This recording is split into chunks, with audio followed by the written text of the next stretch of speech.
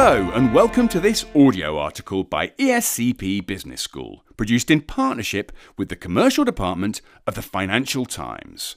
You're listening to the Director's Cut for The Choice, the new media powered by ESCP. Over the last year, many businesses experienced the dramatic shift from office work to a home office. But will working from home become business as usual for businesses forever?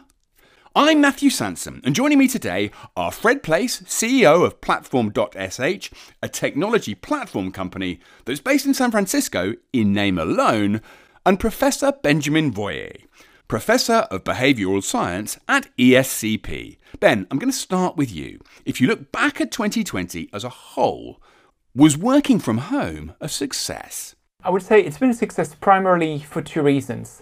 The first one is what I would call inertia. We had been working before all together as organizations, so when we had to switch to working from home, it worked because we had established ways of working, relationships, and so on.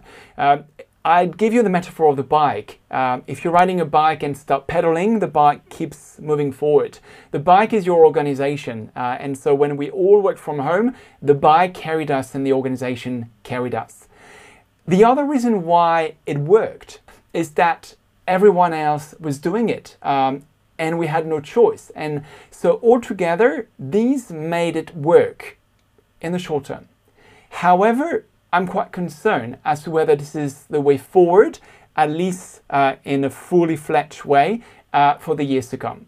Fred, you were well ahead of the remote working curve at Platform.sh, but did the way you work change in any way whatsoever in 2020, or was it just BAU? Yeah, hi Matthew, and thanks for having me on the show. You said it. We started the business as a remote company 5 years ago, and so COVID didn't make any change for us in the sense that we already had the playbook on how to work from home. However, in my mind, working from home doesn't mean that you don't see each other.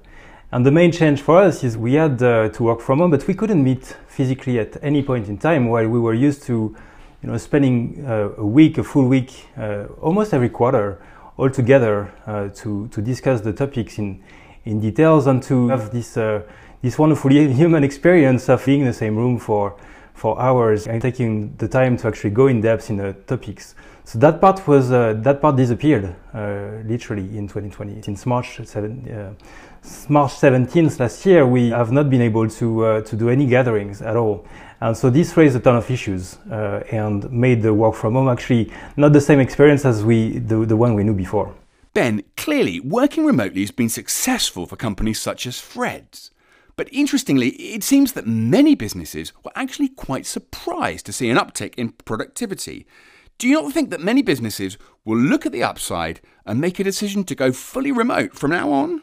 Yes, for sure. But let me come back on the topic of productivity. We know from research on organizational productivity, efficiency at work, that whenever you introduce a new method, a new way of working, a new way of assessing people, something different, people tend to be more productive. There is a short-term boost in terms of productivity. However, as things become the new normal, and when and if people work from home a lot, we do find, or academic research suggests that productivity starts decreasing. The issue at the moment is that because everyone is doing it and there's no real choice, it's something that is imposed onto companies, it's working and people are hanging to their jobs and want to show that they're doing well and being productive. It's a very different game if it is not compulsory anymore, and if this is something done in the long term. We will see productivity decreasing, and we will see working from home as a new dilemma for companies. Is it something that provides us with a competitive advantage? Is it something that helps us to retain employees? Is it a way for us to get talents outside of New York City or the Bay Area when the salaries and the cost of living is really high? So the question will shift from how it's working and whether it's working to how to make it work. Fred, let me pick up on what Ben just said there. You're a remote company, but you're in the IT industry, a sector well suited to working from home. Do you think working from home is suitable for all industries? Work from home, not everybody is equal in front of work from home, and not all populations are actually suitable for work from home either. And if we look at the reasons why we started to actually work from home 5 years ago at Platform.sh, the reason is pretty simple. We were actually so we didn't start remote. We started actually with small offices in 3 locations, namely Paris, San Francisco, and London. And we had people in those three geographies, which are major tech hubs, right? Those are places where there's a lot of startups, and as a matter of fact, a lot of competition when you're actually thinking about talent recruitments. We couldn't get the engineers that we needed to actually build the product. We had from day one strong traction and found a product market fit very quickly for our business, and we needed to scale. So we decided to actually go remote so we could actually find engineers that were not in those hubs, that would actually work in other geographies. And our recruitment problem was gone the minute we decided to actually start recruiting in different geographies. And interestingly enough, now this has become a very big asset for the company. We can actually find talents anywhere. Geography is no longer a criteria, and we can scale. So that was the first reason initially why we made that choice. Okay, let me flip that back on Ben. Ben, isn't there an irony here that you've got Platform.sh, a company that became remote due to an inability to recruit the kinds of people it needed on the spot, and the irony being that for many businesses today, high on the list of reasons that sees them wishing to pivot back towards an office-based scenario is recruitment? I can see both sides of the story here.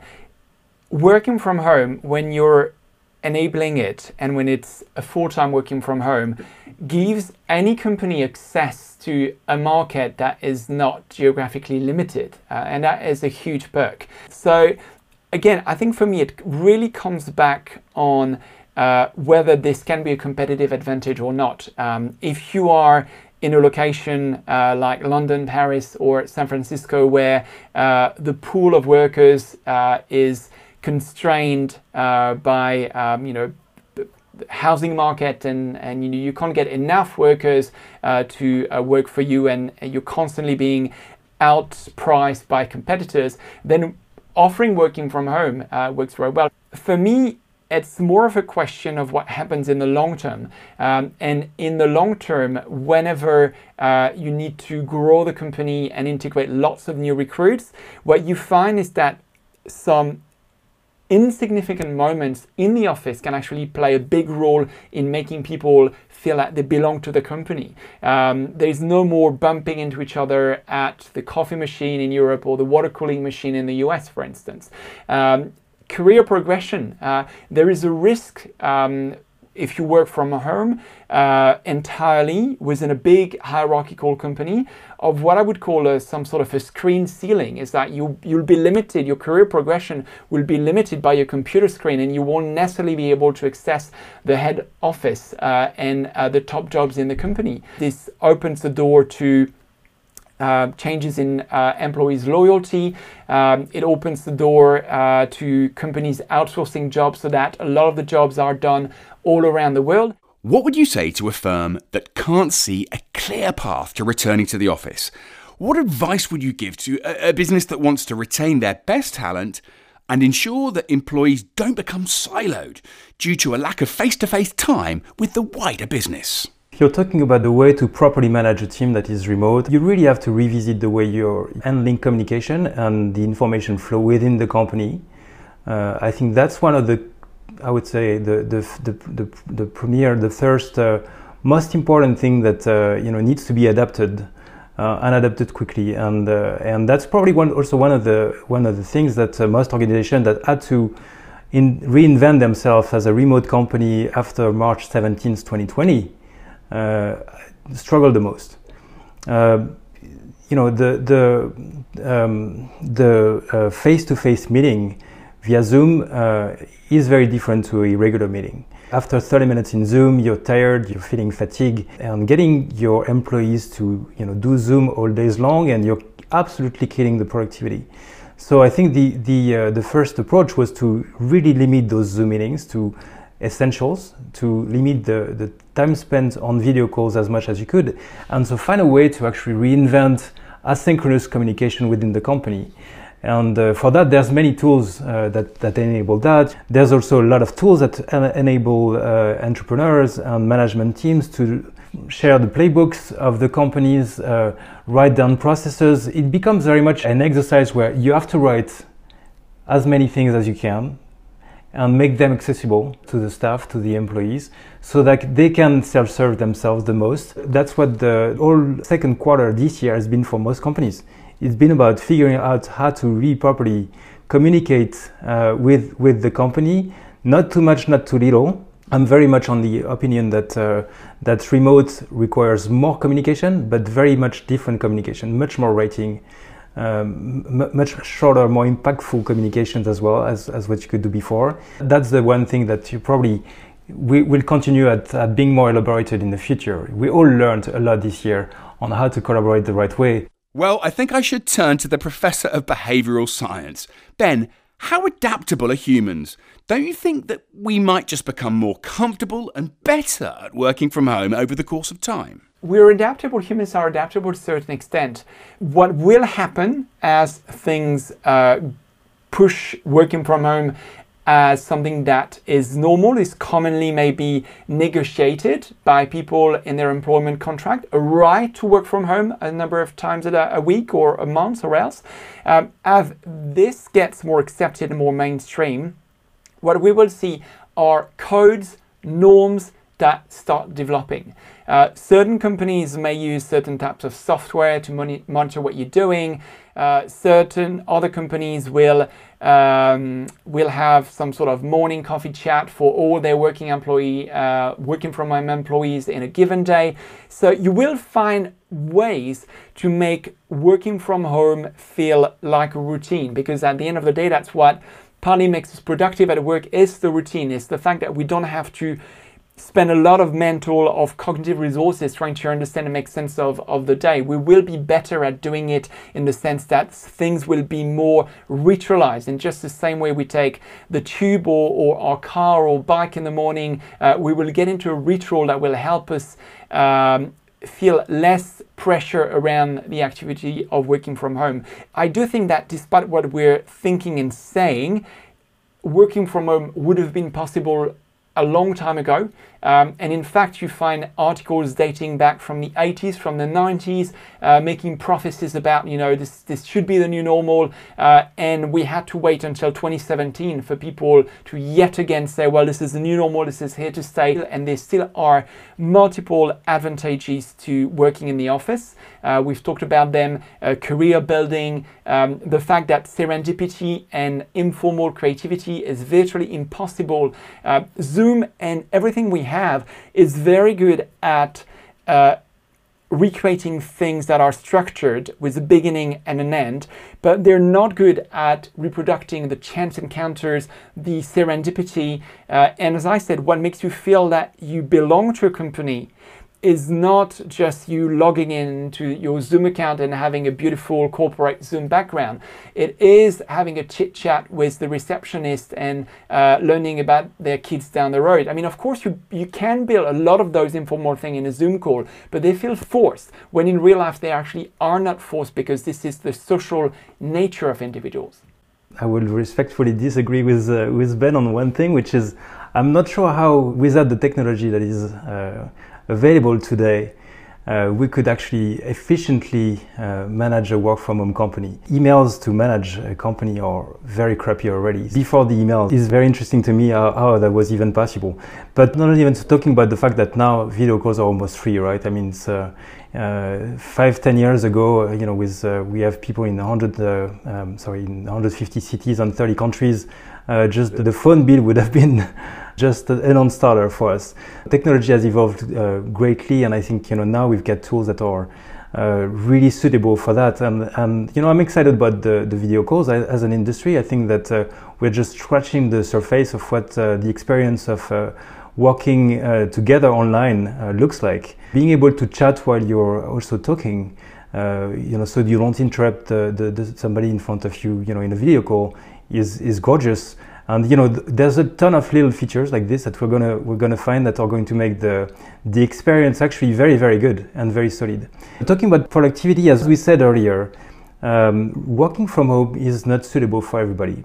And there's arguably some personas, some people that actually are much better contributors or employees as remote people as they were in an office. I've seen people that were introverts, suddenly be able to become managers and leaders and have tremendous influence on the company because they feel much more comfortable being themselves in the comfort of their homes. It's a doer's crazy in a sense, in the fact that the people that do actually have the power, much more than sometimes the appearance in offices. I've seen across the years people actually benefiting from that work from home aspect very much in growing their careers. Chaps, I'm sorry to interrupt, we're tight for time. Your predictions for the future of working from home, if you please. If I'm an organization and I'm trying to decide what balance I should give to working from home, the question I need to ask myself are what type of employees would be better suited, what types of jobs would be better suited, and am I in the right industry for that? I can see why and how the tech industry would be really well suited for that. Organization that needs to grow quickly are very well suited for working from home because you're solving so many issues. So some industries will benefit from working from home. But if I think about my average company that has headquarters and maybe regional offices that has outsourced part of their production, if we're talking about good businesses in part of the world, this is more of a difficult question. I think it becomes a question of a competitive advantage and literally, am I more likely to retain my staff if I give them 1 day working from home per week? Or not, and where do I put the balance? But to conclude on the question, it's a matter of skill set. It shifted. My feeling about this is hybrid is going to be the future rule. Hybrid with, as Ben said, a mix of going to the office from time to time and working from home when you need, or when a number of times during a number of days during the week.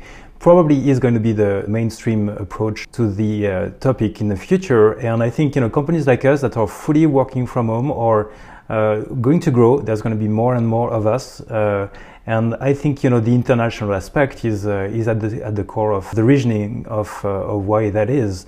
If you're building a global business, work from home is terrific. And you save so much time on every step of the way. One category that we haven't pointed out yet in this conversation, and I'm thinking of the categories of the young, fresh out of college people, for which the one thing that we haven't solved is really onboarding fresh out of school new college students in their first experience. It's very difficult. Absolutely, without experience, college students joining a company that is remote really struggle. They need role models. They need to have peers and potentially mentors in the company that they can observe. They can, see how they behave, so they learn. And that part, we're not sure how to solve. And so, as a consequence, one of the things that we are worried about at Platform SH is we tend to recruit people that are already experienced, that have 5-10 years of experience behind them, that they know what they do. And they are actually at an age where they're trying to flee the urban life and trying to get into a place where they've got a house and a garden and a family, and so they are very attracted by our model. But the 22, 23, 24 years old that you would find in most startups, we don't attract because of this work from home model. So I think that category, we still haven't found the solution there. Yeah, and on this, I think what we tend to see is that the younger generation does indeed really value freedom and being recognized for what they do rather than what they've achieved. And it may sound paradoxical, but when I teach 19 or 20-year-old these days, they know what my average master's student 10 years ago know. new. So that means that they're much more knowledgeable about the world of business in general. Some of them will have launched their own businesses. The other day I was interviewing a candidate that had a small business of drop selling that was still making about 100k a year of turnover. I mean, this is something unheard of back in the day. So I do think that working from home is also an evolution that will fit into a changing mindset of young recruits. I would say 2/3 of the companies will go for hybrid, and the last third will be divided between companies that purely work from home, like Fred's, and companies that actually do not do working from home. So there will be, for me, perhaps 10-15% of the companies that never work from home, for some staff at least, or because of their industries. 10-15% that may go fully on board, and then the rest of the companies that, and that's the vast majority, 2/3, I'd say in my crystal ball, that would adopt a hybrid model. We'll have to leave it there. Thank you to Fred Place of Platform.sh and Professor Benjamin Royer, Professor of Behavioural Science at ESCP. Keep your eye on thechoice.org for a steady flow of thought-provoking podcasts, articles, and much more on the business issues that matter. Thanks for listening.